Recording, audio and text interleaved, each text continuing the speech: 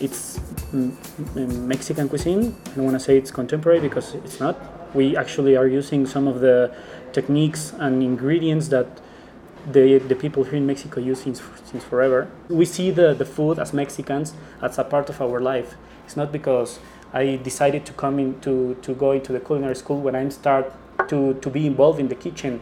Since you are a child, you are involved with your grandmother, preparing some stuff for Christmas, or helping her in Saturdays and Sundays to make the food.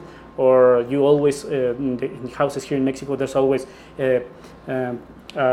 beans happening in the kitchen, or tortillas in the comal. It's like that. We're trying to learn every day more and more about what is Mexican culture, the tradition, but we also look at into in another point of view, which is the soil, the earth, and to be more free about cooking. Sometimes the Mexican cuisine is like just very straight and very.